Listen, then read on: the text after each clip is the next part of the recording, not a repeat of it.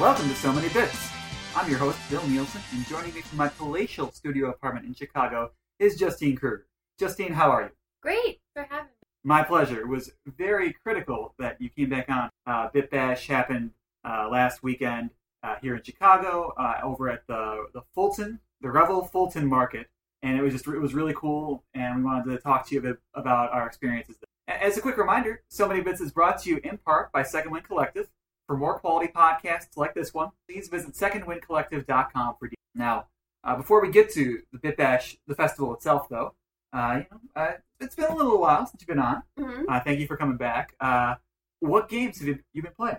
I've been playing a lot of Spelunky recently. As you know, I was laid off from my job, and my boyfriend had downloaded. I hate it. Like the controls aren't intuitive. Things up, the way you move, it's running, slow you are. It's fun. I think out of lazy depression, I never turned it off. I just got good at it, and now I can't stop. It's become your new full-time job, is what it sounds like. Yes, and I get paid millions to do it. Oh. So if you're out there listening, download Spelunky. The luxurious world of video game playing is not for everyone, so I can understand why you haven't all jumped down that opportunity. Yes, I know. It's a lot to hear. Now, what platform are you playing it on? Because I know it's available on a lot of different systems. I'm playing it on Xbox. Xbox One, okay. Mm-hmm. All right, because, it was on 360, I think, PS3, the Vita, and stuff like that. Yeah.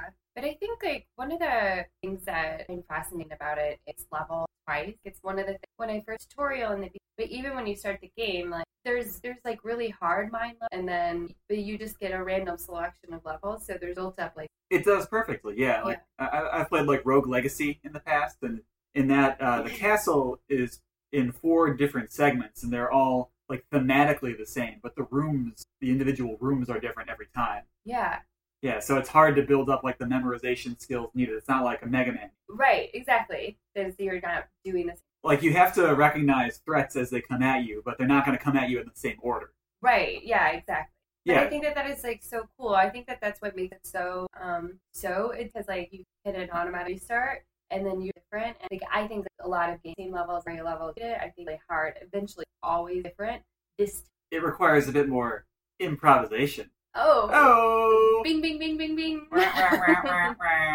Nailed it. But still playing that, 20 hours in that? Oh, God. More? Yes. No, probably.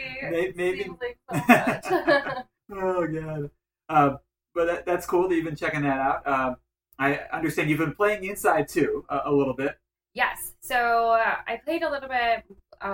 Well, there were 3 of us, and we were all just that game before. It's very. I haven't played it. No, I think it's out on PC now, but I haven't. Just the art is at play. I thought my heart on the side because I love your out also well satisfies that part of. I did play Limbo, which is kind of the precursor to Inside. Yes. Yep. That one, it felt like you walked along 5 feet and then you died. Something spooky killed you, and then it's okay, now I know next time. So it sounds like there's a bit more to it. Yes, I think so. I think it's a little bit more in depth. I think that the environment side is a lot more out. There's so many, and Limbo did. It had all of the same elements. Just it's Limbo jacked up. Excellent. Yeah. Limbo is a modern classic, maybe. And so I'll have to try and check out Inside sometime. You must. It'll go on the pile.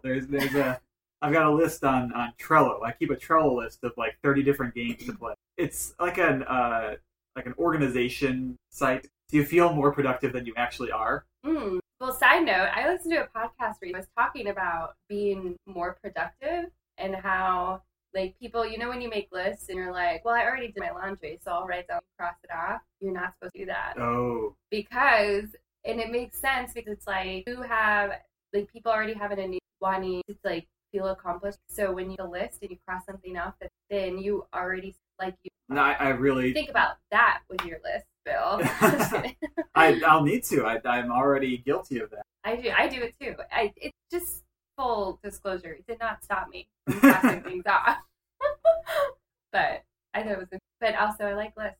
I mean, just if we can totally get off topic here, even in the context of just playing video games, I wish I could be more productive because if there's a 2-hour block and it's I want to play video games right now, I won't be disciplined enough even to do that. I'll just go around on the internet and look at websites and stuff, and then like after a half hour, I'll be like, well, I'll just play a game of Overwatch, and then I'll spend 90 minutes play Overwatch and not actually play the game that I meant to play. Yeah. No, I think that makes sense. Like I'm doing that right now, like with Spelunky. That it's like I have I want to play Life Home Away. Like I want to play, and I've been wanting to play, but then I almost said Spelunky plays anytime. It's a game, it's the beginning, but I'm still just like, wow, I'll just play like, and then next day, and done anything. It's almost like they're not necessarily having our best interests in heart when they make these games. Yeah. So that's mostly what you've been playing. As for myself, I've been playing 999, 9 hours, 9 persons, 9 doors. I think that's the title. Oh, no, I don't have it out. That's fine. But I finished it. I talked about it on an earlier episode. I've now finished the game. So to refresh, that was originally a Nintendo DS game, and it's been ported to the iOS. So I'm playing on my iPhone. It was like a puzzle game that also had like choose your own adventure. But for the iOS version, they took out the puzzle part and they just left the novel part. So you go through and you'll go into a room and it's like clearly there's going to be a puzzle here. It's like, oh no, the door locked behind us, and then it'll do like these quick shots of still images around the room, like ka-chunk, ka-chunk, ka-chunk, and it's like these are the places you're supposed to look to like figure out the clues and stuff. But then it'll just be like Junpei and the others figured out the puzzle after a few minutes, and then just move on with the rest of the game. What? I mean, like I think because the DS, has the 2 screens, and like they had some stuff they wanted to do with that. They couldn't bring the puzzles over as accurately as they wanted, I guess. So they just cut that. Okay. And then another thing they did that improves the game is they changed the text speed. So it was kind of, before it was very, very glacial, and you couldn't change it. But here you can set it up so to like basically blink in the text as soon as you hit the new page. And when you're playing through the game multiple times, because Did you read Choose Your Own Adventure books when you were little? Yeah. So like, I mean, you could go through and like see all the endings, and that's usually what I would do. Why, you would ruin it? I just wanted to know what would happen. Read like the last page book.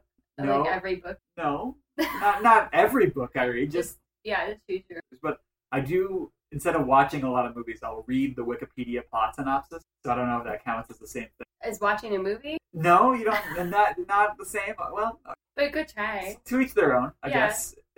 Well, you gotta hear both sides. But in this case, yeah, it lets you, like, when you get to an ending, you can skip through all the redundant parts you already have seen. Like, the game will even tell you, like, because it literally, when it's doing the choose your own adventure parts, it's like putting you through 2 different doors. So, like, choose door 1 or door 2. And so it's like, hey, so you saw one ending, now choose this door, and this door to see a different ending and unlock more of the game. And they actually, so I'm going to spoil this game. It's like 8 years old, so I hope it's okay.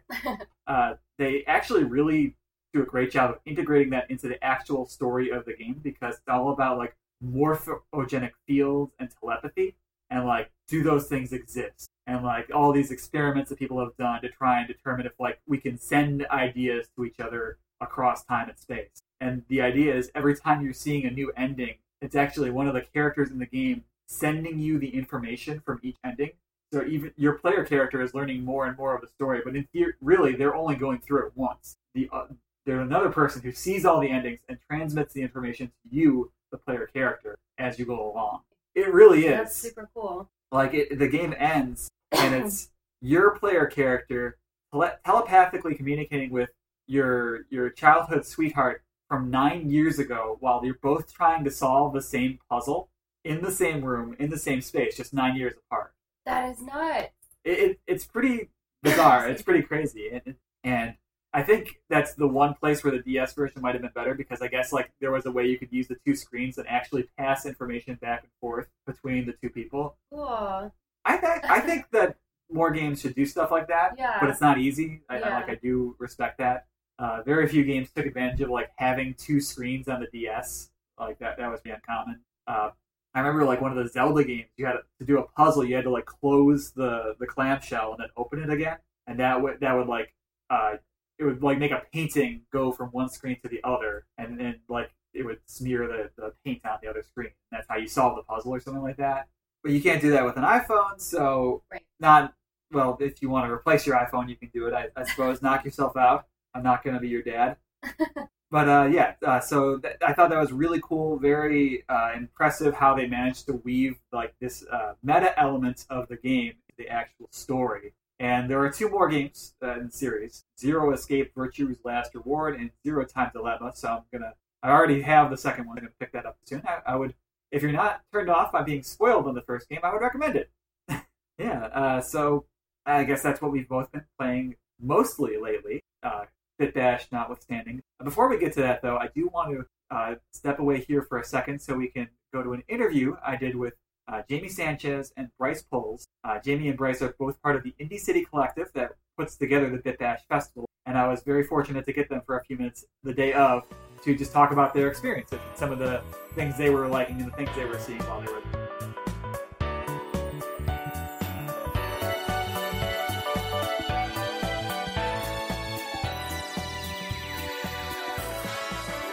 A bit of a guerrilla operation here. We're outside at the Fulton Market. I'm here with Jamie Sanchez and Brice Puls. Jamie and Brice, thank you so much for coming back on. Yeah, thank you. this is a lovely parking space you have. Oh, my pleasure. Very palatial, I would dare say. And the bugs agree too. So thank you so much. We're here live to tape at Bit Bash Chicago. I was able to get you guys for a few minutes. Thank you so much for stepping away. No problem. So let's just cut right to it. One of the things I noticed, we had talked about it in our previous recording about the globalization of the games here. You make it so it's possible for the developers to bring their games here and the volunteers take care of showing them off. Just looking around, I saw Guatemala, South Africa, Scotland represented. Iran, yeah. Iran. Can you describe what it's like to have that impact, to allow that opportunity to developers? You first? Me? So it's really important that we provide a space to showcase these games because they really are the highlight of our event, and without them, this wouldn't be an event at all. So the burden to have developers come with their own equipment and show the game the entire day is too high for us to get the diversity of games that we want. Games that appeal to us are very widespread in terms of they're either very communal games or they have some kind of artistic statement, or they're hardware games. And to unnecessarily limit the developers coming here would greatly shorten the pool of games we could choose from. So it eases the burden, that gives them a lot of the exposure. We get to, it's a very symbiotic relationship in a way. Yeah. I think everyone benefits. And I mean, we're just lucky to have 100 people who want to take a couple hours out of their day, one day a year, and be able to do this stuff. They come beforehand, they learn about the games, they make sure that they know how to play them. That way, this event is especially catered towards people who don't play games as much, might not be as aware, might not be if they have to hop into an FPS, might not know the standard controls. And so having them be able to do that and, not have to have somebody who spent $4,000 on a flight here is an opportunity I wish other people could have for me. That's another thing too. I would say that the audience here doesn't fit into one particular box. You see people children as young as 6 or maybe even younger, and then you see adults, parents here. I see people in their 40s or 50s here. So it's is it the group of volunteers that are involved? I saw on Twitter too, unloading the game, coaching them on the game. So how important are they? They're the festival. That's not an understatement. That's not trying to be generous to them. They are Bit Bash as much as more than anything else. They put so much love and so much effort and so much passion into this that every year I haven't gone a year without crying over it. It's just it's a gathering of 100 of my best friends, and all they want to do is hang out here and help us, and it's perfect. To the diversity of the space, I think that the games really speak to a wide array of people. We have a lot of people who make games are here today, which is great, and they bring their family and friends. So not just people directly involved in the festival, but people just coming to see other developers. Yeah, some people from out of state actually are here to see what we're doing. The people who actually are involved with other festivals in the nation, they came here today, which is really great. It speaks something to what we're throwing, that it's worth coming into town. We have people across the Midwest who say this is their favorite event of the year.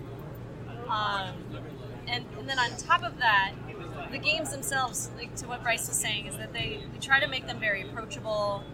We give volunteers the power to hand someone a controller and encourage play, which is something you don't necessarily see at like more convention-style booths in a consumer-oriented space. Yeah, our volunteers are just as happy to step in and play games with the attendees. And you're not selling anything. No. That's the cool part. Yeah, exactly. Right? Every game here, we almost had discussed this once of like having a 1-year limit. Like your game had to come out over a year ago because, so many of the games here are either not given the opportunity to be sold, do not have the logistical ability to be sold, or came out a long time ago and were forgotten or, kind of ignored. I don't know if you know this, there's a lot of games. When I go on the Steam client, occasionally there are 1 or 2 games they put up in like a week, I think. Yeah. It's like at least 1 or 2. A solid trickle, That's I would say. So speaking to seeing the games here, are there any games that have stuck out to you? I know you've been very busy, maybe haven't had a chance to play any games, but just the line to the game or the reactions to the game that you're seeing? Regular human basketball it constantly has a line right now. And they keep cheering. They're so loud. Yeah, Powerhoof's here. Showing the game, so he's really ecstatic about telling people and very good at explaining. Someone came up to me and said, "Whoever's the volunteer on regular human basketball is doing a great job." I'm like, good, because that's okay. They should. Arguably not a volunteer. And then Please Stand By is another really great game that's awesome to have here. It's a festival-only circuit game because the whole thing is an old TV. The controller is the TV. The display is the TV. And I'm talking from the 50s, right? And there's only one of it ever made. It's got an Arduino or whatever in there. Yeah, you just have to bang it and smash it around and rearrange the antenna and do all sorts of stuff to make it work. And that's made by a friend of ours who we met doing Bit Bash. Good friend now, yeah. Who showed up with stuff and then has lived with both of us at certain points in his life. But, I show people this game and they're like, what is this? And, it's a very rare experience because, we don't have other festivals like this here in Chicago that these games can come to. And I guess a third one that I would say is really awesome is, to the same vein, is Nest Spectre. Oh, I loved that. I got to see a little bit of that earlier, yeah. It's on our main stage as a group game, and it's just an NES that's been hacked to allow the audience to mess with the game that's being played. So you're actually playing on an old Nintendo, but it's going through some really interesting hacking abilities that allow you to give the player more lives or change the equipment and all that stuff. There's a guy who is not a volunteer handing out pizza to strangers. Fuck, this is a great party. This is why we do this. This pizza guy here. Quick games that I'm really into that you should check out if you can. There's a game called Hidden Folks.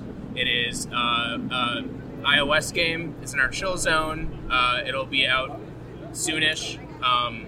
It's a adorable little kind of Where's Waldo finding game, but there are these massively detailed hand-drawn environments, and you have to interact with the world and find all these little things and solve all these puzzles to get there. It's really spectacular. I haven't played a lot today, but I stayed up in bed last night and played through the entirety of that. I want to give a shout out to Casket Ball. Casket Ball. That was Pizza Guy. I'm so happy. So to reiterate, I'd like to give a shout out to Casket Ball, who there was a whole group of kids that came in during our pre-opening hour. We just kind of give out free tickets to those who maybe can't afford them, and I'm like, Bit Bash is this way, and they all ran to the entrance, and one kid stopped and he looked at me. He was like, do y'all have basketball here? I'm like, we have a basketball-like game. And then 5 minutes later, I passed basketball, and there he was. Nice. Playing it, like, real intent. So. Because what helps basketball more than making it a motorized death sport? Oh my God! If only. Exactly. Only, I mean, Rocket League showed us the way. Exactly. It's up to all other sports to get on board. Really. Exactly. Well, guys, thank you so much for coming on. If you want to be found on social media, is there a place you want to be found? Hold on, train break. There you go. I can be found on Twitter at Brice Puls. B Rice Pulse on your wrist without the E. And I can be found at Space Dragon, all one word. And you can follow BitBash Chicago to get general information about what we do and all that good stuff. That's just me again, but under the guise of being a video game festival personified. You're killing Twitter today. Yeah. And there are more festivals year-round, too. This isn't the only one, right? No, there's sometimes. We'll see. There might be things in the future coming up, but there are small festivals and big festivals and some parties and some stuff that may happen. We scale a lot, so there's always an opportunity to party with us. Yep. Awesome. Guys, thank you so much. Thank you very much. Thank Yeah. you.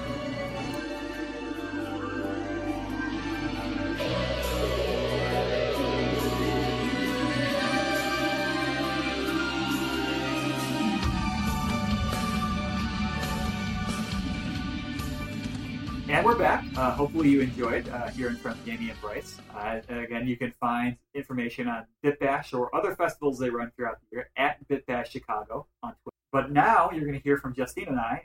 Justine and I both happened to be at BitBash that same day. And we got, I guess let's just start with some general impressions. What did you think of the festival? I thought it was, I've gone every year. Yeah, it's almost so. I've gone every year. And this year, the space, like we talked about, was much more open. There's a lot more there and without caught and stuck in a room. So I thought that was the games overall. There wasn't a bit. There was a lot of in the past year. There wasn't really. Oh, okay, yeah. I mean, maybe we'll see over time. Like a game will rise up out of that. But for now, nothing on those levels. I know a little bit about Gang Beasts. Just I watched a lot of the Giant Bomb video. They play it all the time, so that game was pretty awesome. And then I would agree that it was totally a very positive experience. The space was huge. It was very well air conditioned, almost too well air conditioned. Very, very, very well. I wish I'd brought a parka. It must have been a solid 60 degrees in there, and the spacing was, I think, almost you could get everywhere you wanted to go. The lines. I mean, some games had longer lines than others, but it didn't feel oppressive. And as you said, before they would run the festival at Threadless at their warehouse, and you would run. There would be a line that would block off half the floor, and you'd have to maneuver around it or through it, or a line would totally envelop another line. Sometimes not an ideal experience, but here, well spaced out. Tons and tons of games, as they advertised, over 50 games to play. So that was very cool. And I did have kind of a nitpick last year that it felt like there were so many couch co-op multiplayer games last year. It felt like half the floor was that. Here, it seems like there was a more diverse experience. That's true. That's and even getting into more, I would say, in quotes, traditional gaming experiences. There was a fighting game. Usually this isn't that kind of festival, I would say. There was a flight simulator there. And I feel like there's room for that stuff too. Usually this is more for stuff you couldn't see anywhere else or a shared social experience. But it's cool to have all of that. So I do wish program or even app on your they have signs next to all the game is. It would have been helpful to me going through and okay, this one, that'll probably move tag in enough where people at a time do that or now that on what that was watching out to figure out how to play. I completely agree with you actually. I mean at the very least the program paper print program that you could have in your hands that has a map of the floor because I wanted to try regular human basketball was one of the games there and it looked really cool. It was you see this big screen with these giant cars and you hear cheering and lots of excitement from over there and it's oh my god, this line looks like it's going to take forever. but it seats 6 people per game, so the line was flying. Yeah. If you knew in advance that was how many players it had. So like once I figured that out, I was like, oh, and then I got up there in like 3 games, which was awesome. Right. Yeah, so they definitely made a big improvement here, getting the festival into that space that they can slightly work on, like, the organization that would be take it from an A to an A plus. Yeah, because I think some of the games like are best served, like even the Real human basketball. really funny. Even that one, like I loved it, and I picked up on it pretty quick. But I know, like, figure out exactly what's going on, or it's kind of that's one of those games where I think you get it right away, it's awesome. Don't get it right away, a little bit not underwhelmed, I guess. And like the volunteers were good about that. Like they were. tried, but yeah, there's only so much you can do, and like right. And I think that's why I guess like what I'm saying is like that festival really, because I think some of our favorites very up on, and I think the other game, I just when you're in a festival and you're like you have a short amount of time, figure out what the objective, figure out how you work. Sometimes figure out who you were on green. It's almost like set. Doesn't it makes perfect sense? Yes. Not that they should. I just heard better with show like some games are hard to feel fun. To an extent, that is on the game developer too, to make the game clear on what the objectives are and how you complete them, even just by watching. It's not always possible, but if you do it, preferred. Like I think again with the basketball game, partly the point is that you're not fully in control of the vehicle. Like that's sort of the joke that you're hopefully all in on that. But yeah, like if you feel like totally helpless, then that's a turn off. You have to feel like kind of partly helpless, and it's hard to communicate that. And if there's a way to like run a tutorial, when we played Super Russian Roulette, it's like, well, maybe we shouldn't know what Russian Roulette is, but we do. We already understand. Yeah. And like we watched the game, played it 2 times. We're like, okay, we get this. Yeah. And we still went through the tutorial, but the tutorial also could have explained it if we were just walking up blind or totally cold. Yeah, that's a great example. So with that, yeah, why don't we talk about some of the games we like? We both got to play Super Russian Roulette. Super fun. You killed me. I know, I did. I didn't kill myself. I shot you instead. I just had a feeling that I was going to die, and I was right. It was for very good effect. I think the audience, though, very much appreciated it, though. That game is really fun because it's like people standing around and just automatically, who's gonna die? But you're like, there's no consequences. There's right. like nothing going on. It's just the excitement. It would be a really fun. Oh my God, yes. Absolutely that would. Yeah. I mean, getting shot, taking shots, it's all the same in the end. Exactly.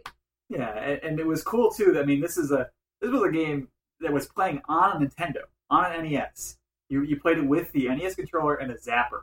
And one thing that Justin pointed out is that it was really cool they found a way to use the zapper with an HD TV, because the zapper doesn't work on modern televisions because it can't aim right based on the way the light is projected, I think.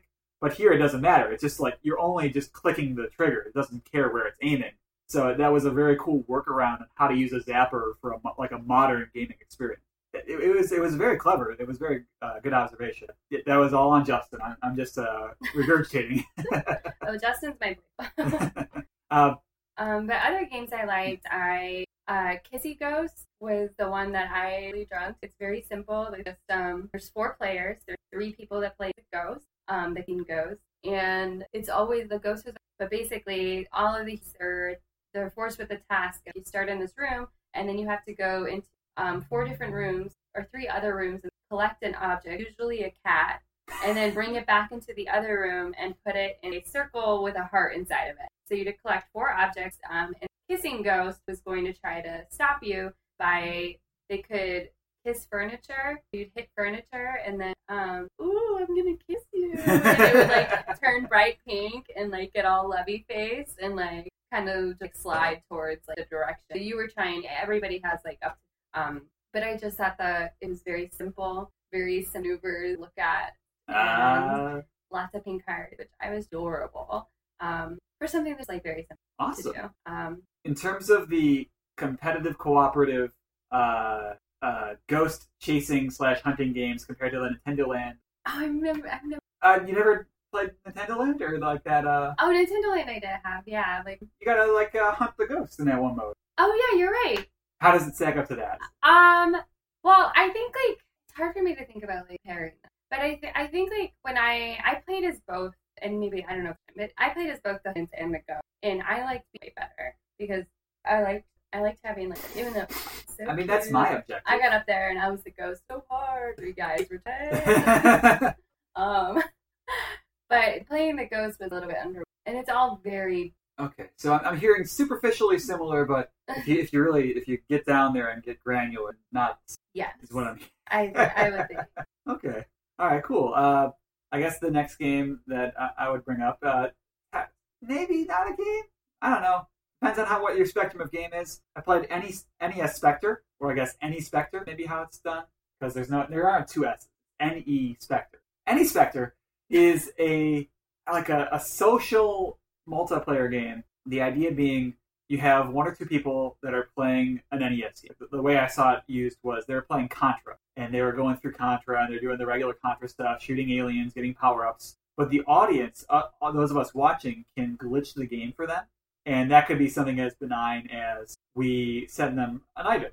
Or it could be like glitch out the soundtrack. Or like what I saw was, I didn't do this personally, but like they were able to jump the Contra guys over the level 1 end boss where the stage is supposed to end and they just keep going.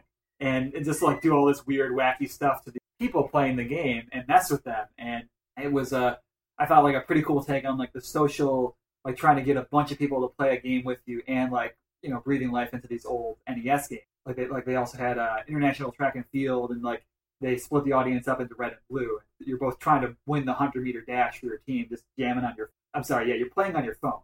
I don't think I mentioned that. Yeah, like that. How you play is you go to a website, and the website is I guess connected to a server where the game is, and they explained it. It was very technical, but you go on your phone, you play the game with them, basically. Yeah, I think it was pretty early on in the day. Like they did it as like a performance almost, like it was from 3:30 to like 4:30 or so. Yeah, but I mean, I think they're gonna keep doing stuff with it. It's definitely designed to do something with Twitch. Like it's gotta be the reason in this thing. So I'm sure we'll see more of it in the future. That's my guess. Yeah. And then how about yourself? I liked Sky Suit. That was but the goal was the carpet, and the person in front. So two people, and you're both on this like, ribbon of carpet. And the front can manipulate how the carpet moves. You can make it go and go up and down. And then every time you jump, the carpet would cut. And the goal is to be in the front. So you're manipulating how the carpet, when you jump, the carpet cuts, and a second for each generator. But while the second for the front of the carpet, and they spark balls that will stun you, physically hit them at the back of it. So it's a pretty fast pace, just a really cool idea, I think, to have, like, as well as. I mean, it sounds pretty chill too, like just watching like the different patterns of the carpet. Yeah. I mean, that just I saw it a little bit on the screen, like in passing, and yeah, it was just like aesthetically pleased just to see the carpet patterns and stuff. And one person. It's hard to beat that. Yeah, I mean, power rankings. About cute things. Ain't nothing wrong with a cute thing in a game. Always be cute. With Square Tiger, that's awesome. Yeah. Yeah, so that was a pretty cool game. Yeah, I would that out. Mm-hmm. But I thought it was. I just like it's not often. Right. No, that's true. Yeah, where you have global control. Yeah. I guess I'll bring up one more game, and this is unfortunately you probably won't be able to play this game unless you go to a Bit Bash. It's called Please Stand By. It's the controller is a giant like 1950s era tube TV, and you're all you're trying to do really is try and bring in a signal to the television. So like you get like there's a antenna, there's different dials you can manipulate on the front of the cabinet, and you're just trying to go around in different channels and change the signal so that you can get the clearest reception. Did you? I totally did. I got to see some dominoes. Oh, really? I saw some dominoes on like what looked like either a map or a Risk board game. I couldn't tell. I saw somebody burned up this. They burned it up? Well, not like the actual game, but like maybe like I think like fucked up. It was all fire. Oh, geez. Oh, okay. Oh, all right. I'm glad that would have been an awful game over. Glad I didn't get that. But I just thought like that was so cool. Like even if the game was relatively shallow, just like the idea of completely unorthodox way of controlling the game and trying to manipulate it. Like last year, I don't think they had as many of those type of games this year as they did last year. Like last year they had like that light game where it was like you had to kind of put a character along a line of lights to try and get them through the whole. There was a lot more like Yeah. and like those. Oh yeah, I loved that. Gosh, they had it the last two there, Oh, and then that pug game, I did. which was a little bit like after you did, it was a little bit underwhelming. That was really all about like like the controller was a giant tennis ball. You moved around, Yeah. like pressed it in and swiveled it and stuff. Yeah, in a pug butt, two little pug butts sticking out. They like also Right. Yeah. So that was incredible. Yeah, not quite as much of that this year. I mean, maybe a little harder to get that kind of material in. I mean, it sounds like I think they're sponsored by like Alienware or some company like that, so they get a bunch of PCs in for that or Steam boxes. Maybe like it's probably more of a burden to have the developers ship in the necessary equipment. Yeah. But it's a letdown a little bit, yeah, because this was really cool. I thought it was really cool. It really stood out and was something you wouldn't find anywhere. That's kind of why I go, is to see stuff like that and to experience games in a way you can't just playing in front of your PC or even playing on a couch with 4 people. This is a more global experience. So I guess those would be my final thoughts. Anything else you wanted to add in? No, I think like overall, I think what you just said about it, where you might not ever, and it's like one thing that encouraged me is they mentioned it in the interview, but Jamie was saying that people have come up to them to like kind of see how they run the festival basically, and that they want to run their own festivals in their cities. Yeah, I feel very lucky that it happened in my city. Agreed. Me too. I mean, I'm almost certain they'll have a Bit Bash 4th year next summer, and hopefully some stuff in between. They usually do like 2 or 3 things, I think, now and then. Hopefully I will see you at one. I hope so. And hopefully I'll see you. I'm pointing at the mic. He's just going to take the microphone to everywhere. And I'll be pointing it at you, just so be ready. I guess that then brings this episode of So Many Bits to a close. Justine, if you want people to find you on social media or elsewhere, where can they find you? Oh gosh, I'm on Instagram at I Just Threw Up. If you want to follow me on Instagram, I have a Twitter account. I just do it very often, but if I get more followers, maybe it's at Justine Face. Plug some shit. Yeah. And then you're at IO, and you're doing shows there. So I play at IO on the team, the Poem Highlander, and I'm also in Dragons for One Shot RPG. Awesome. So IO Chicago, Twitch for the One Shot. Perfect. We will definitely check you out there. Thank you so much for coming back on. Thank you. It was fun. Awesome. And as for us, if you want to email us, we're available at somanybitspodcast@gmail.com. We're on Facebook. Like us there, So Many Bits. Follow us on Twitter and Tumblr at So Many Bits. You can listen to us on SoundCloud, or you can listen to us on iTunes. If you do, please subscribe, rate, and review. That's how we get more traffic for the podcast, more listeners. And last but not least, support this and all other podcasts that are available on Second Wind Collective. Support independent art, the spirit of Delve.